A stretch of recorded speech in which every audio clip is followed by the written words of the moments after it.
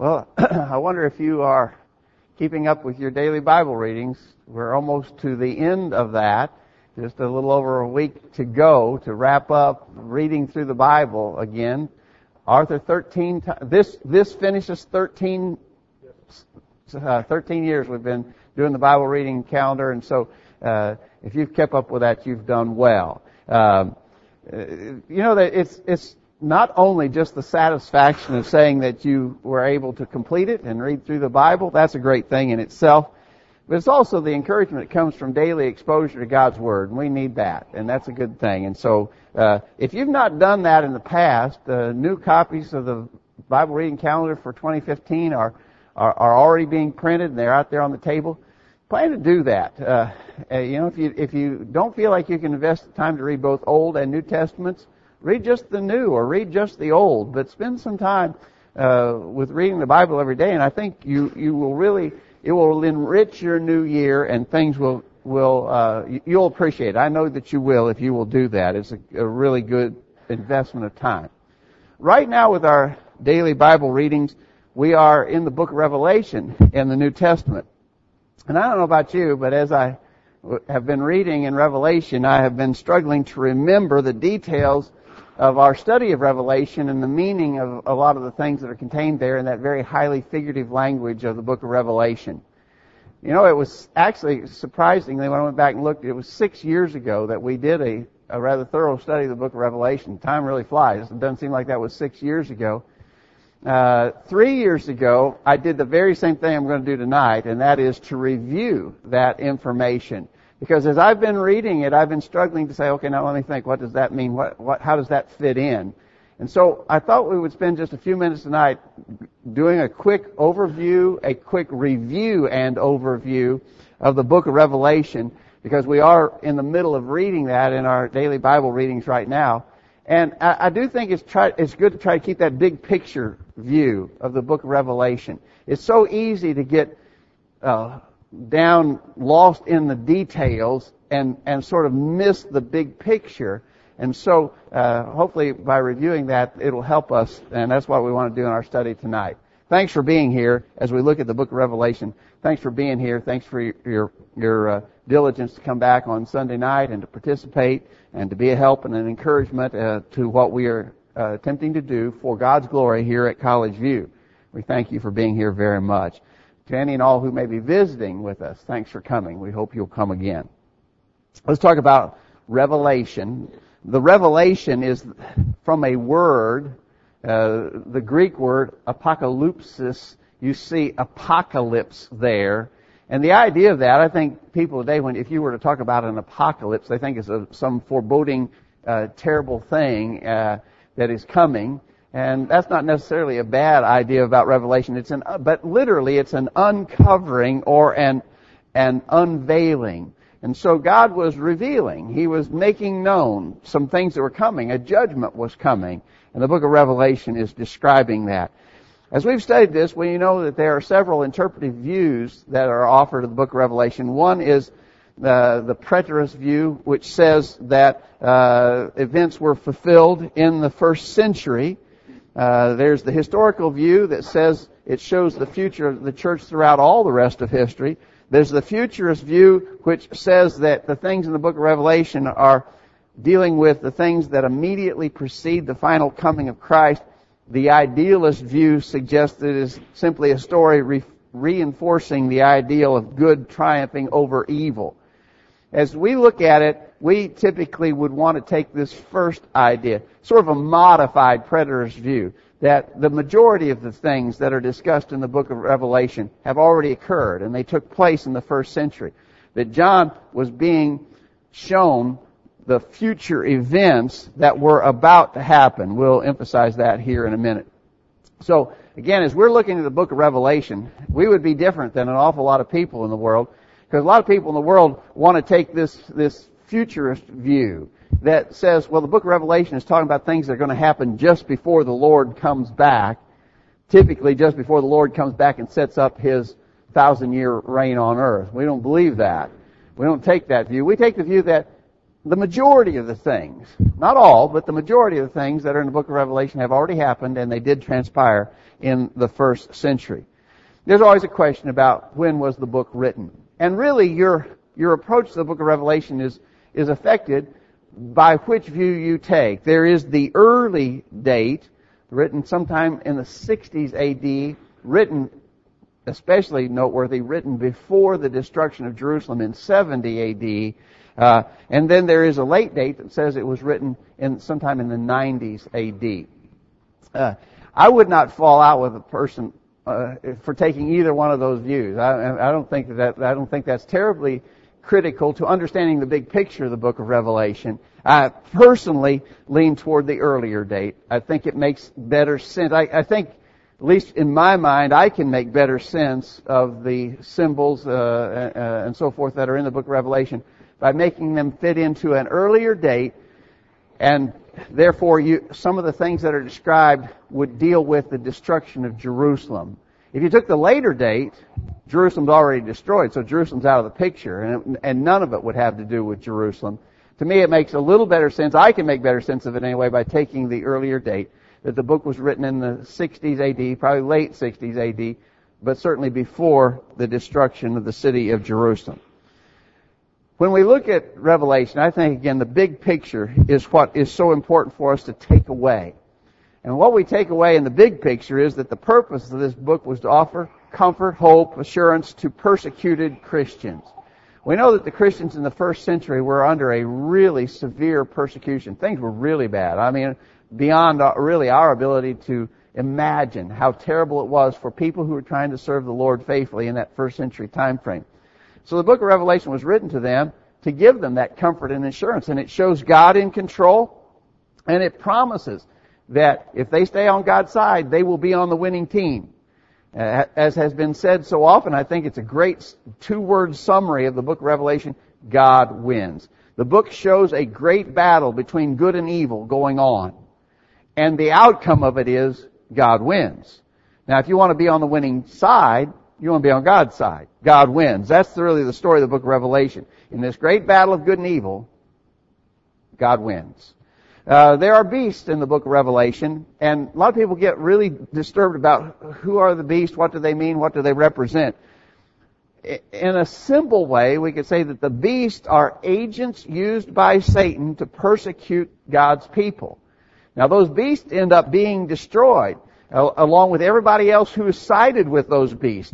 They end up being destroyed too. God wins the battle, the beasts are destroyed. But the beasts are agents. We'll talk maybe a little bit as we go further here as to what those agents might have been. But they were agents being used by Satan to persecute the saints. In the very simplest, general way, we can say that. The book of Revelation shows Satan himself defeated. It shows martyred saints alive and well around the throne of God. Victory. Victory for those who've been faithful. Even victory for those who've died for the cause. That's what the book of Revelation is depicting.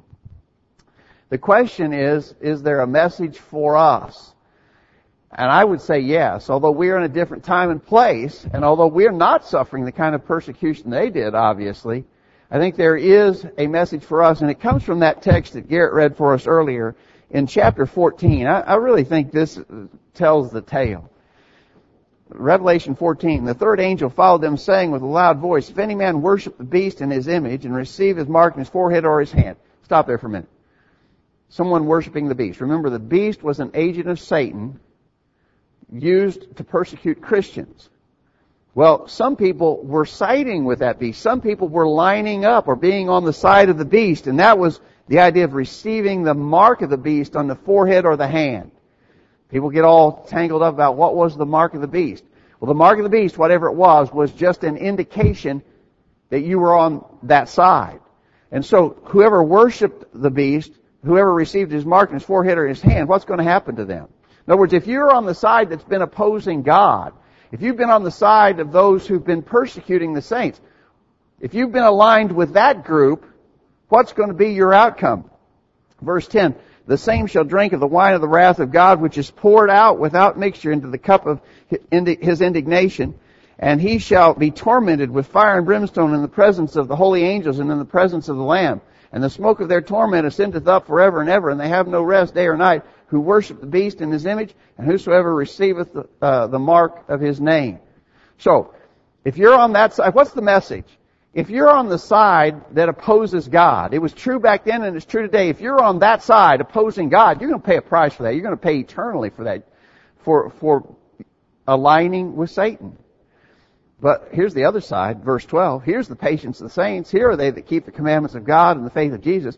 And I heard a voice from heaven saying unto me, Write, Blessed are the dead which die in the Lord from henceforth. Yea, the Spirit saith they may rest from their labors, and their works do follow them. And so, if you're on God's side, you're going to be blessed. God's going to win this great battle, and if you're on His side, you'll be blessed in the end, eternally. And so that's the message of the book of Revelation. If you had no more than that, if you could say no more than that, if you understood no more than that about the book of Revelation, I think you'd have the big picture in mind. And that's what is so important, and that's what we need to have. But let's look a little more particularly, because as I said, we've been busy reading through the book of Revelation. I want to just real quickly go through the chapters, what they mean. Chapter 1, of course, is an introduction, and it tells John's initial vision of the Lord. A very important verse when we're studying Revelation. We always point out Revelation 1:1, the revelation of Jesus Christ, which God gave unto Him to show unto His servants things which must shortly come to pass. And He sent and signified it by His angel to His servant John. The book of Revelation talking about things that were going to happen in the near term, not the far off future, not us. It's not talking about things that happen in our day and time, here 2,000 years later. It was talking about things that would shortly come to pass in the first century. And notice, it was going to be spoken in signs or symbols. It was signified. So, we're told right in the very first verse, the time frame is soon, and what follows will be highly figurative. A lot of symbolic language used. Now notice, in verse 4, this message was sent to the 7 churches which are in Asia. And so this was sent to real people of the first century. And one of the interpretive rules that we would use here is to say, if this message, whatever meaning we attach to this message, if it would not have proved meaningful to those folks in the first century, probably the wrong interpretation. It was to them, it was about them, it was for them. But if we try to put an interpretation on it and says, well, it was talking about war in the Middle East, battling for oil in the 21st century. People back then wouldn't have made anything of that. That would have been senseless to them. Therefore, that's certainly the wrong interpretation to put on the book of Revelation. See what we're saying? It had to have been meaningful to them. And so whatever meaning we put on the book, we should understand that. Of course, Revelation chapters 2 and 3 are the chapters that are most often taught and preached because they are the very easily understandable verses in the book of Revelation. These were specific messages to the 7 churches. Each one of the 7 churches is named, and the Lord says that He knew what was going on there. He was aware of what was happening in their places. The 7 churches, Ephesus, Smyrna, Pergamos, Thyatira, Sardis, Philadelphia, Laodicea. Damon was challenging me about this just the other day. Damon asked me, you remember the 2 churches of which only good things are mentioned and nothing bad? Smyrna and Philadelphia are those of the 7. Those were the 2 churches had good and nothing bad said about them. But the Lord said, I know your works. I know what's going on there. If the Lord were to address the church at College View tonight, He would say the same thing. I know your works. I know what's going on there. The Lord is aware. He knows us. Just as He knew them, He knows us. And we should always keep that in mind. Beginning in chapter 4, sort of the figurative visions begin to be described. And chapter 4 describes a very awesome scene around God's throne. Just to get a sense of that, keep your Bibles here open to Revelation. Let's go to chapter 4. Begin reading there in verse 2. Immediately I was in the Spirit, and behold, a throne was set in heaven, and one sat upon the throne. And he that sat was to look upon like a jasper and a sardine stone, and there was a rainbow around about the throne, and in sight likened unto an emerald. And round about the throne were 24 seats, and upon the seats I saw 24 elders sitting, clothed in white raiment, and they had on their heads crowns of gold. again, this is very imaginative, but the idea is to strike awe in us. This is the throne scene in heaven where God is seated, and we're given a description of that. But like so many descriptions in the book of Revelation, if you were to sit down and try to draw a picture of that, if you were to try to take the information supplied and draw a literal picture of it, it'd be really hard to do because it wasn't intended that way. It was a very figurative or imaginative description meant to strike awe in us. Here's the scene in heaven at the throne of God. What an amazing thing. That's what chapter 4 is about, the awesome scene around God's throne. In chapter 5, Jesus enters the picture. The chapter begins, chapter 5, I saw in the right hand of him that sat on the throne. So God has in his right hand a book written within and on the backside, sealed with 7 seals. And I saw a strong angel proclaiming with a loud voice, who is worthy to open the book and to loose the seals thereof? And no man in heaven or earth, neither under the earth, was able to open the book, neither to look thereon. So John is upset. Here's God, he's got a book in his hand. There's information here. But nobody is considered worthy to be able to open the book and reveal what's inside. But then notice verse 4. I wept much because no man was found worthy to open and to read the book, neither to look therein. And one of the elders said unto me, weep not.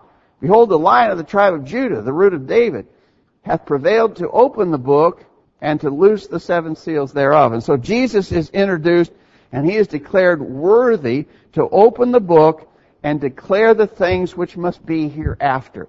So as the book is going to be opened, Jesus is going to be able to open that book. He's going to break the seals, let the contents be revealed, and it's going to be talking about the things that are going to happen, the things that are about to happen. So chapter 6.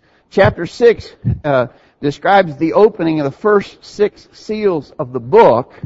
We won't take time to read all of that, of course, but it reveals things that God was going to use to punish those who oppose Him, who oppose His kingdom, who oppose and persecute His people.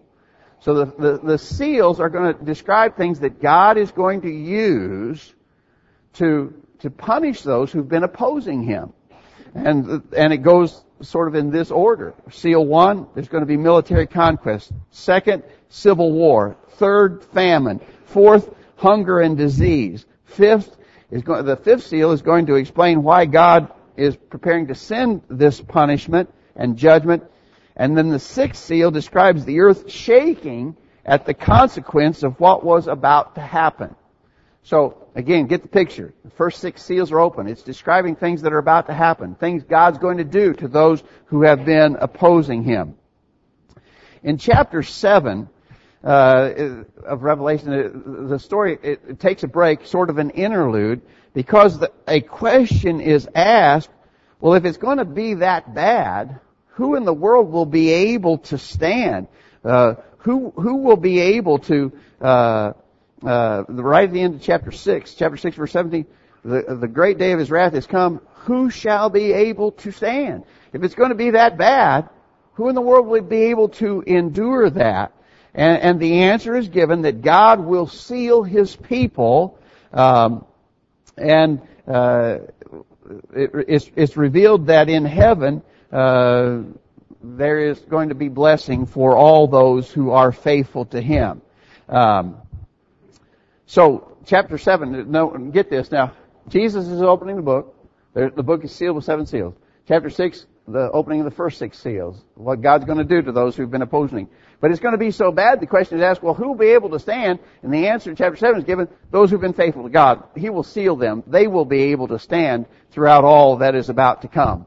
And then chapter 8 comes, and in chapter 8, the 7th seal is opened, and it leads to the sounding of 7 trumpets. Now, as we keep going further into it, it begins to maybe get a little confusing. We can get lost now if we're not careful. Keep track of this. 6 seals have been opened.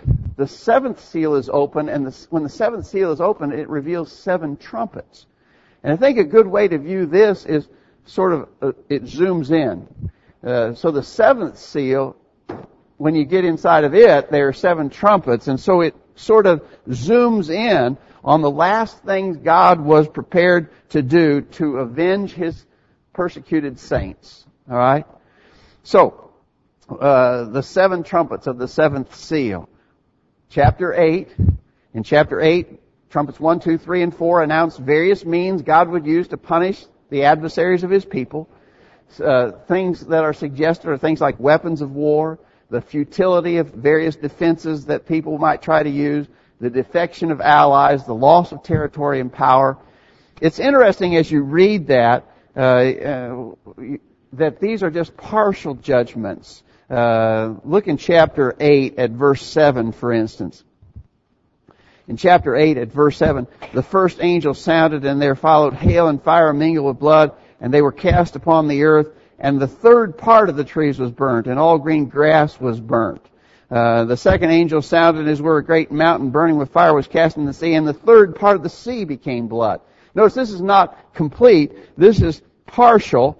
And the idea, these are partial judgments that still left some room for repentance. Maybe people would turn to God as these things began to unfold.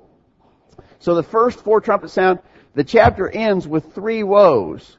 If you look at that, in verse 13 of chapter 8, woe, woe, woe to the inhabitants of the earth by reason of the other voices of the trumpets of the 3 angels which are yet to sound. So the first 4 trumpets sounded, bad things are happening, but not complete judgment upon the enemies of God, leaving some room for repentance. But the last 3 of the judgments will be worse, it is suggested. In chapter 9, you get trumpets 5 and 6, the first 2 woes. The first 2 woes are the Jews turning upon one another, and history says they did. And then the 6th trumpet, the full strength of the Roman army coming upon Jerusalem, I think, is being depicted there. Chapter 10, again, sort of an interlude before the final trumpet is sounded. In that interlude period, in other words, a lot of bad stuff has happened, and the final judgment, the ultimate end, is going to be announced. The temple is measured for destruction, and the 2 witnesses complete their work. There's always some question there in chapter 10 and 11 about the 2 witnesses. Who were they? And I think a good answer to that is that the 2 witnesses were probably the law and the prophets of the Old Testament. Moses and Elijah, if you would, as representatives of the law and the prophets. They were witnessing against the Jews because they had rejected the work of the law and the prophets of Moses and Elijah, if you will. And so the temple's measured. It's going to be destroyed. The 2 witnesses have finished their work now, and they've been rejected, but they stand as testimony against the Jews who are about to be punished.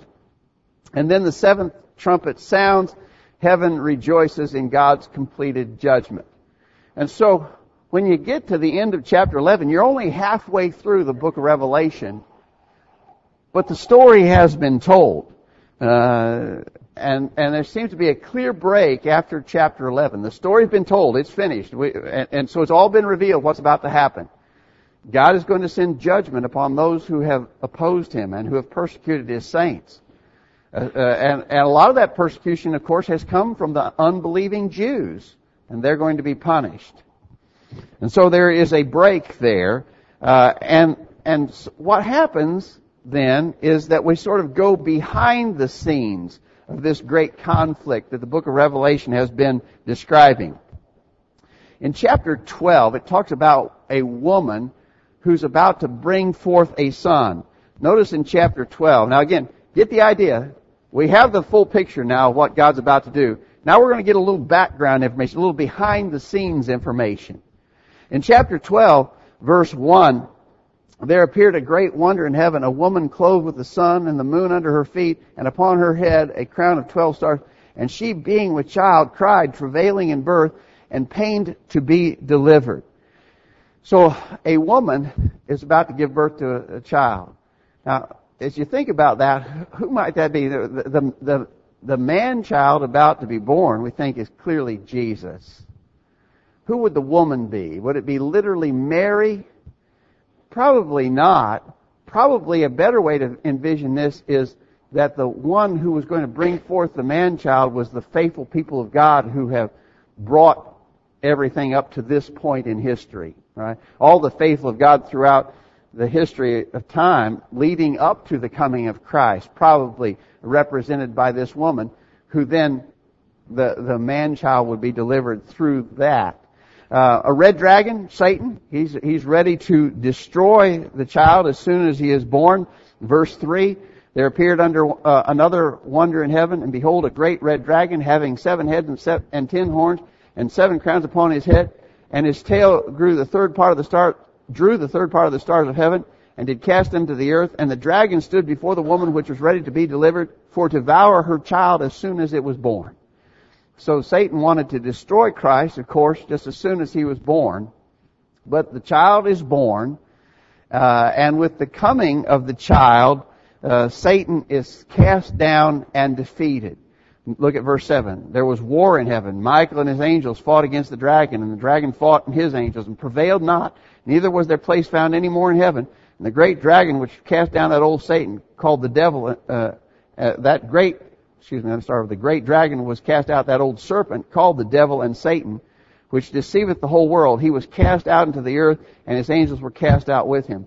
You know, the coming of Christ and the work that Jesus did was the defeat of Satan, right?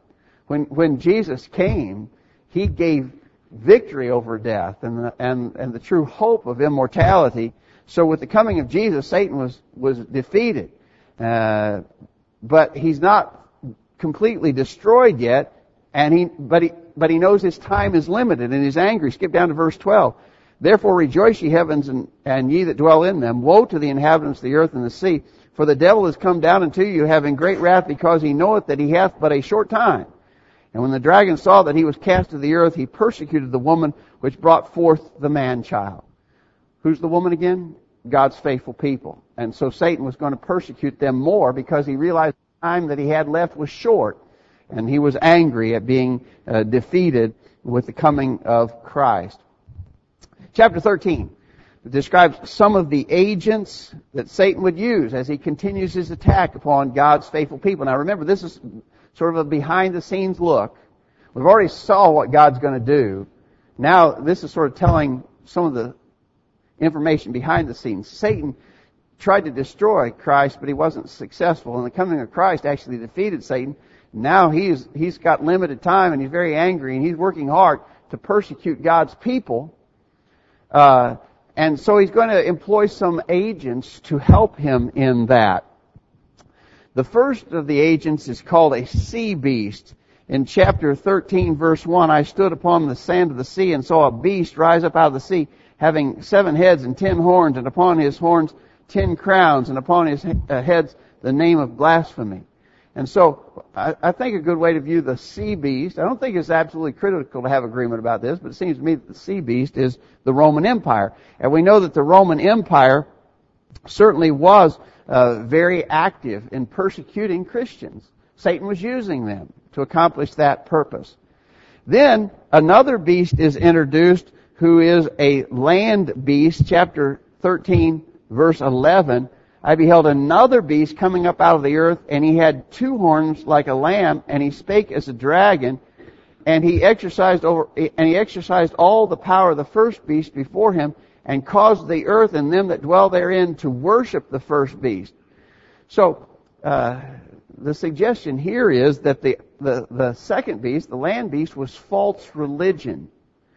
First beast, Roman Empire. Second beast was false religion. Maybe especially false religion that included the worship of the emperor.